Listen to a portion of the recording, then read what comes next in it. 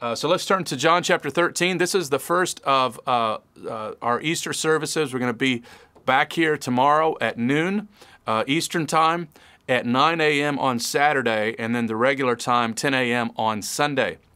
We're going to try to keep tonight, tomorrow, and Saturday under 45 minutes to just sort of set the day apart to hopefully be a means of encouragement, of building up your most holy faith.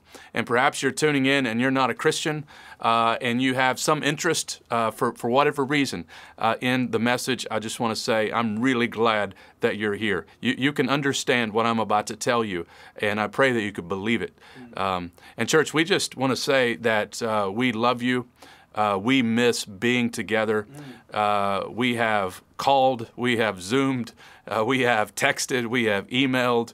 And I know that growth groups have been meeting via Zoom. You've been praying for each other, taking care of each other. I have been just so encouraged by our church, been so encouraged by all that God is doing. And so I just, as I look at this camera, as I've said today on the interview, I realize that I'm not looking at a camera. I'm envisioning my people. I'm envisioning our church, and I'm envisioning those of you who are here who are outside the IDC family, and you're most welcome tonight as we look at John 13, which is one of the greatest passages in all of Scripture. Some have called it the Holy of Holies, or one of the Holy of Holies in the New Testament. And I think if I could go back in time to any point in Jesus' ministry, this would probably be, in my top 5 of moments in which I would love to be there. And so let me read verses 34 to 35, and then we're going to jump back up and work through the chapter. Okay, so this is where we get that strange word Maundy, and this is the evening in which Jesus was taking the Last Supper with the disciples, in which he was washing their feet, and out of that, he gives them this application, this exhortation. He is illustrated in the washing of the feet and through his whole ministry what he now says when he says these words. A new commandment I give to you, that you love one another, just as I have loved you. You also are to love one another. By this, all people will know that you are my disciples, if you have love for one another. It's so incredibly simple, isn't it? We need God's help to do it, though. Let's pray together tonight. Father, we thank you for your word. We pray that you would open up our eyes to behold the beauty and wonder of this passage. I pray that as we gather tonight in living rooms or kitchens or bedrooms or in an automobile, wherever we might be tonight, I pray that those who are tuning in would recognize the amazing grace of Jesus Christ, be captivated by him afresh, and be motivated to serve and love others as we have been loved by him. And we pray this in Jesus' name. Amen. Amen. So in John's Gospel, there is a shift in focus up to this point. Some of you may recall that we went through John not too long ago. And in chapter 13, the focus now turns on the disciples. Jesus is preparing these future leaders for this new messianic community that we now call the church. And all of this instruction, sorry, I was going to start my clock here. All of this instruction is given within hours of his death. All of it is in the shadow of the cross. It's Thursday, and Jesus will be crucified on Friday. Now, this material in John 13 is not found anywhere else in the other Gospels. It's only found in John.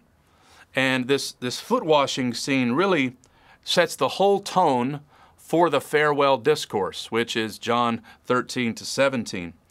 It marks out for us the humility of Jesus.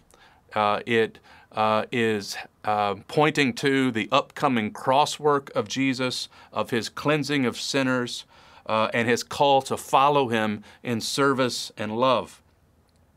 Now, the foot washing that takes place in chapter 13, verses 1 and following, was a needed activity in the days of Jesus. Of course, we still need to wash our feet today. But what I mean by that is that there were, no paved roads. Animals were on the roads, people walking on those same roads. You would be covered in mud and dirt and dung.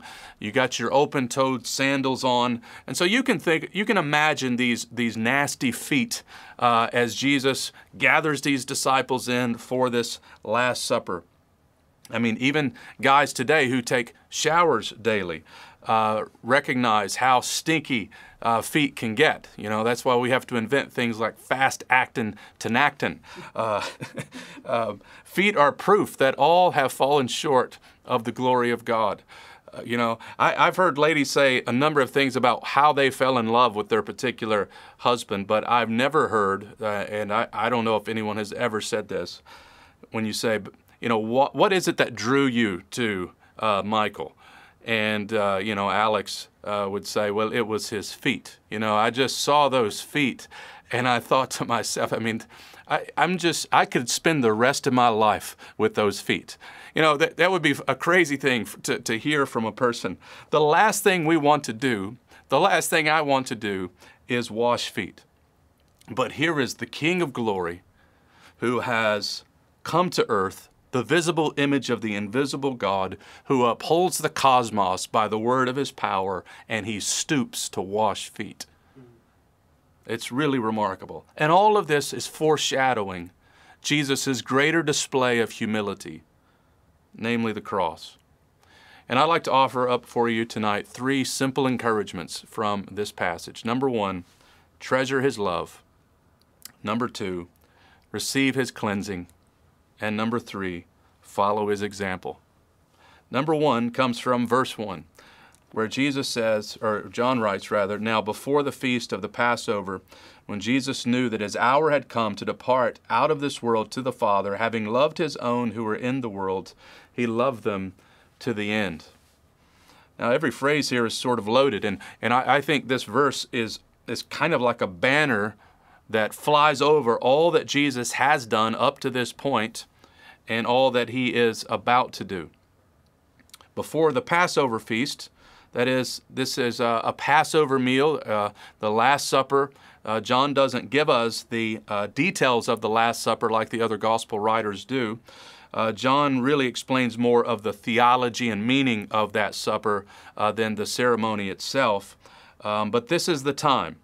And during this time in Jesus' ministry, there are really 2 big themes that begin to emerge. One is Judas's betrayal. And you might couple with that Peter's denial. And then Luke tells us that there was a dispute that night about who was the greatest, triggering Jesus' teaching on being a servant. And John weaves these 2 themes together in the chapter. That is, Jesus' death and cleansing here is symbolized, and this call to servanthood is put forward. John tells us that the hour has now come.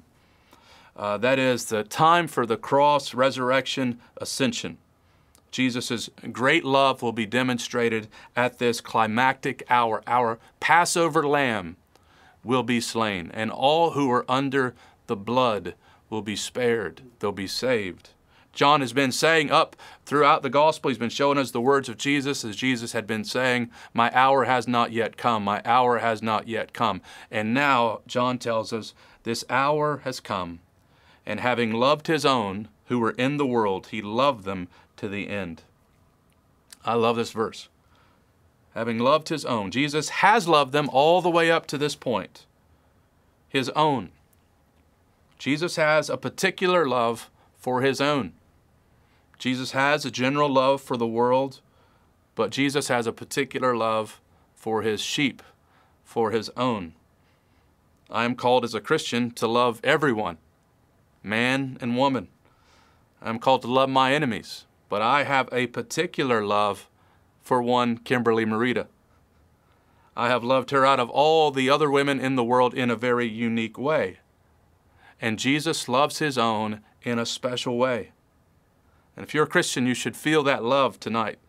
This Easter weekend, you should be able to say with great gratitude in your heart what Paul says in Galatians 2:20, that he loved me and gave himself for me.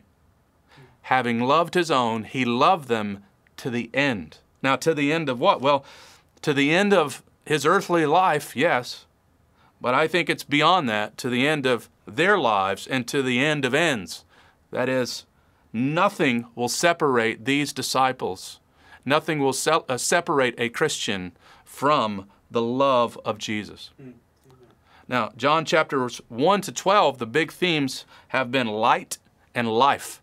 And you see those pop up over and over again. And now in chapters 13 to 21, the word love appears 45 times. So we make a shift from light and life to love. All three are true, and all three are in Jesus Christ. In him we have life. He is the light that comes into our darkness, and in Jesus Christ is love. Jesus loves the Father loves him, Jesus loves his disciples, and the disciples are exhorted here to love one another. And John himself is so overwhelmed by the love of Christ that he refers to himself as the disciple whom Jesus loved. He's so amazed by this idea that Jesus would love him that that's how he goes about describing himself. I am the disciple whom Jesus loved. A knucklehead at times, yes. And so were all of these guys. By this we know love, John will tell us in another book, that he has laid down his life for us. Now further we see in this text that the verse mentions Judas. Jesus here is also showing a love for his enemy. Jesus will have dinner with Judas. He will wash the feet of Judas. Would you have Judas over for dinner? I don't think I'm having Judas over. Maybe you put a laxative in his falafel or something like that. Or would you stoop down to wash his feet? Or would you hit him in the head with the basin? And yet Jesus here is totally aware of what's about to go down. He's completely aware of the cost of his love. And Jesus is committed to loving those around this table. He loved his own. He loved them to the end. So let's keep that in mind as we move to number 2, receive his cleansing. Everything that you see in the rest of this text is one great big illustration of Jesus loving them to the end. Now, we see in verse 2 that this happened during supper. Hopefully you enjoyed supper tonight. At one level, it's kind of gross to think about there's a foot washing and supper happening all at the same time. Yeah, you definitely need some hand sanitizer going on in this place. It's like, as one writer said, like changing your oil and eating corn on the cob at the same time. Washing feet and having this supper. And he says here that when the devil had already put it into the heart of Judas Iscariot, Simon's son, to betray him, Jesus, knowing that the Father had given all things into his hands and that he had come from God and was going back to God, rose from supper. He laid aside his outer garments and taking a towel, tied it around his waist.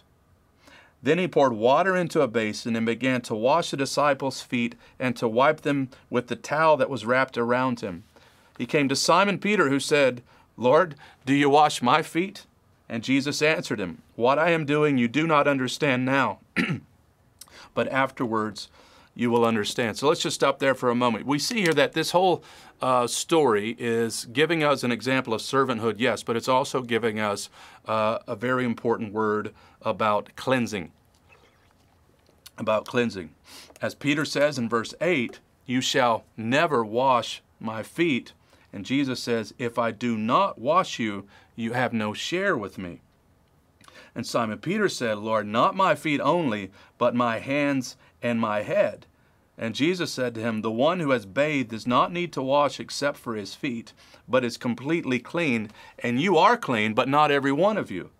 For he knew who was to betray him. That is why he said, "Not all of you are clean." So notice 3 things about this cleansing. First of all here, who it is that cleanses. And that's quite obvious. It's Jesus. Jesus, the betrayed one. Jesus, the exalted one. Verse 3 says, something of his authority, that he came from God and was going back to God. You see his his divine origin. We see his future glory in those phrases. And it's really clear who it is that's to cleanse us by verse 8, where Jesus says, if I do not wash you, if I don't wash you, you have no share with me. So only Jesus can do this cleansing. And if you're not a Christian and you don't know a whole lot about Christianity, you might identify with this idea, because every religion has some form of cleansing, some ritual bathing, some holy steps, some ceremony that is supposed to provide cleansing. And the message of the gospel is we cannot get this guilt off of us by our own efforts. Only Jesus can cleanse us. Only Jesus can wash us. And the good news is Jesus is willing to wash us. He's willing to cleanse us. And you see it as in the second place of this cleansing, how Jesus will do this cleansing. So you say, well, if he is the one to cleanse me, he alone, how does he cleanse me? And this foot washing event is like a little parable of what Jesus did as he condescended to earth and became obedient to the point of death, even death on a cross. The language is strikingly similar to Philippians chapter 2. Notice how it says, he rose from supper. That is, he rose from his throne in glory to condescend to earth. He laid aside his garments, verse 4. That's like Paul saying, though he was in the very form of God, he emptied himself. He became nothing. Verse 4 also says he girded himself with a towel, taking the very form of a servant, Paul says in Philippians 2. He poured water into a basin and washed their feet. In a few hours, his blood would be poured out for the washing away of sin, even to the point of death, even death on a cross, Paul says. And then he resumes his place. We didn't read it, but there in verse 12, when he washed their feet, he put on his outer garments and resumed his place. And that's the latter part of that great Philippians hymn, that he is now exalted. So this is how one receives cleansing, in Jesus Christ and Christ alone. And it's available because of what he did in laying aside glory and coming to earth. Jesus Christ still saves. He still cleanses. He still loves sinners. And even right now, after being exalted on high, he is interceding for us. Tonight, he is interceding for us. And he still provides a cleansing. Now, you always laugh at this story because it's a very intimate setting until Peter shows up, right? And I can imagine, Jesus kind of going around the room washing feet, and then he gets to Peter, who says, Lord, are you going to wash my feet? And you're like, yeah, Columbo, have you not been paying attention? Like, this is what's going down. Peter is so skilled in the obvious. And he has, like some of our kids maybe, no inner voice. He only has an outer voice. And so he says what's on his mind. And he says, Lord, what are you doing washing my feet? And Jesus says, what I am doing you do not understand, but afterward you will understand it. Now, in this moment, Jesus is obviously talking about the whole events that are about to happen. But I find a great encouragement in this little simple statement from Jesus. What I am doing now, you do not understand, but afterward you will understand it. That's true of our Christian faith in so many ways, when we do not know what the Lord is doing. And afterwards, and sometimes that afterward is not going to come until glory, that we will understand it. We will look back and see the master painter completing his portrait. Peter would understand it, but it would take some time. Peter protests when Jesus says, if I do not wash you, you have no share with me. And that would be a good time, you would think, for Peter not to say anything else. But he comes back again and says, Lord, do not my feet only, but my hands and my head. Peter says even more strongly now, not in a million years. But you know what? If you're going to wash my feet, just give me the whole thing. Just pour it all over me. Peter was a Baptist. He wanted a full immersion experience, didn't he? And Jesus then gives us a really important clarifying word in verse 10 when he says, the one who is bathed does not need to wash except his feet. He is completely clean, and you are clean, but not every one of you. And who is that? Of course, that's Judas. You see, the disciples needed their feet washed. Judas needed a bath. He had never had a bath. And that means he had never really received Christ's grace. He had really not become a new creation. I think D.A. Carson nails it when he says, individuals who have been cleansed by Christ's atoning work will doubtless need to have subsequent sins washed away, but the fundamental cleansing can never be repeated. You know, I've quoted this before. It's like Luther, who says we receive God's grace in three ways: once for all, again and again, and more. That once and for all cleansing is the bath here.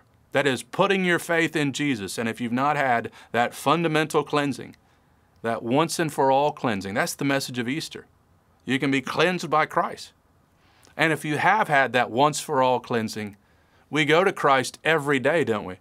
And we say, cleanse me again. And we receive it again and again, and more and more. Judas only looked clean, and he was really good at faking it. And that's a great warning, I think, to those who may be around the things of Christ and may outwardly look like you've had the bath, but you really haven't.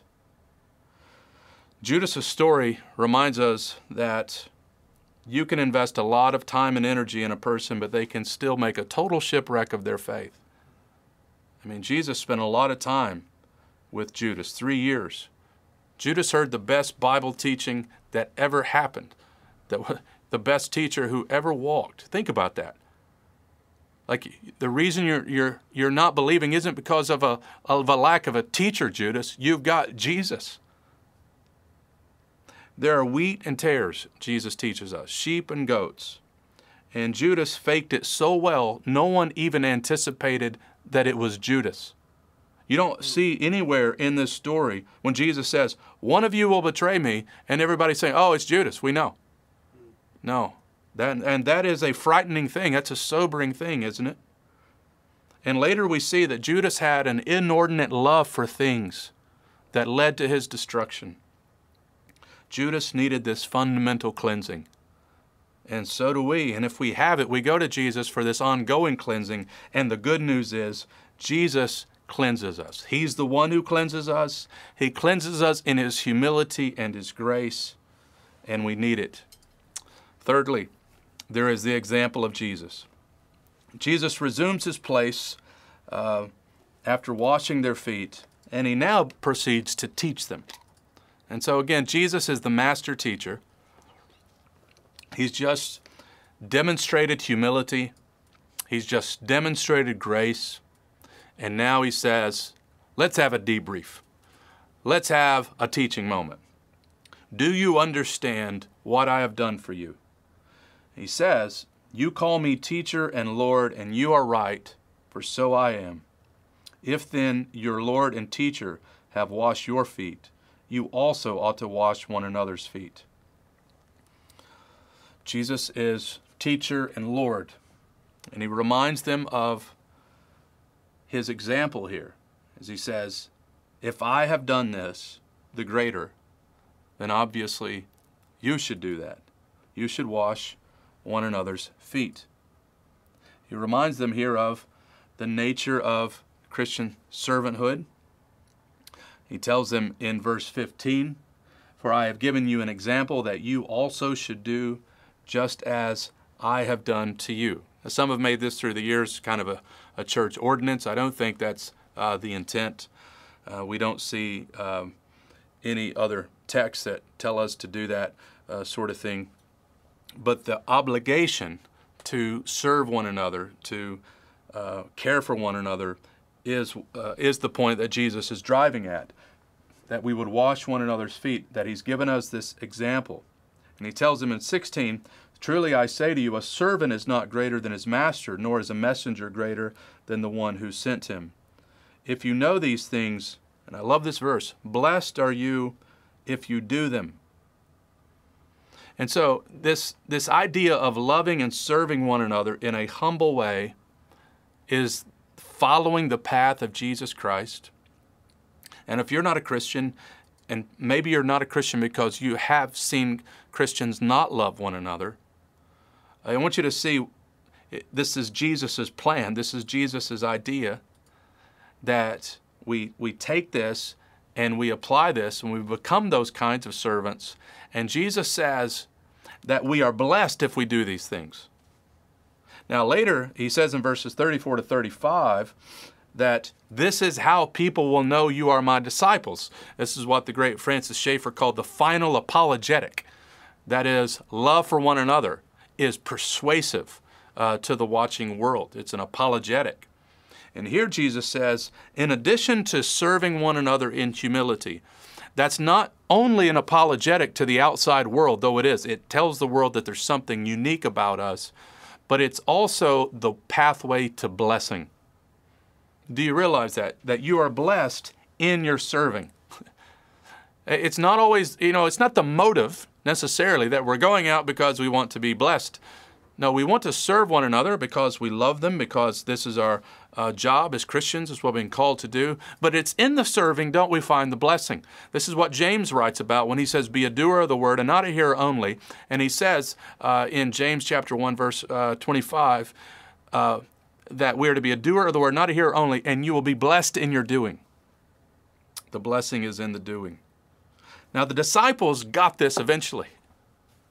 And think about that today. We have hospitals and universities and cities and churches named after these disciples in this room.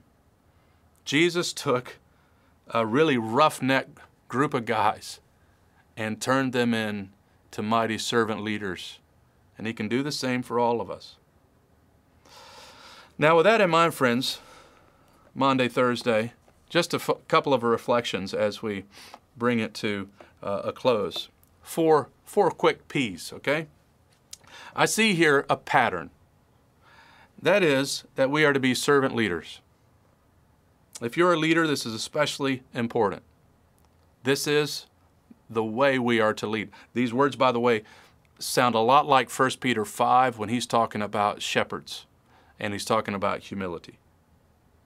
The world has enough negative cynics, enough bullies, enough opportunistic ladder climbers. What it needs is humble servant leaders who love people deeply and sacrificially. This is Leadership 101. Leadership is not lordship. Leadership is following Jesus and inviting others to come along and humbly serving them. That's the first P I see. This is a pattern for us. We are to reflect the character of Jesus. Guys, if you're watching and you're a husband, is this pattern present in your life? Teenage guy who is growing up, you're going to be on your own. You may ask someone to marry you. Is this the kind of life that you want to live? That you want to grow up and be a humble, godly man who loves and serves people? I pray you do. That second P is people. I just want to encourage you from this text to seize opportunities you have to serve Jesus and his people, even if that service seems small and insignificant.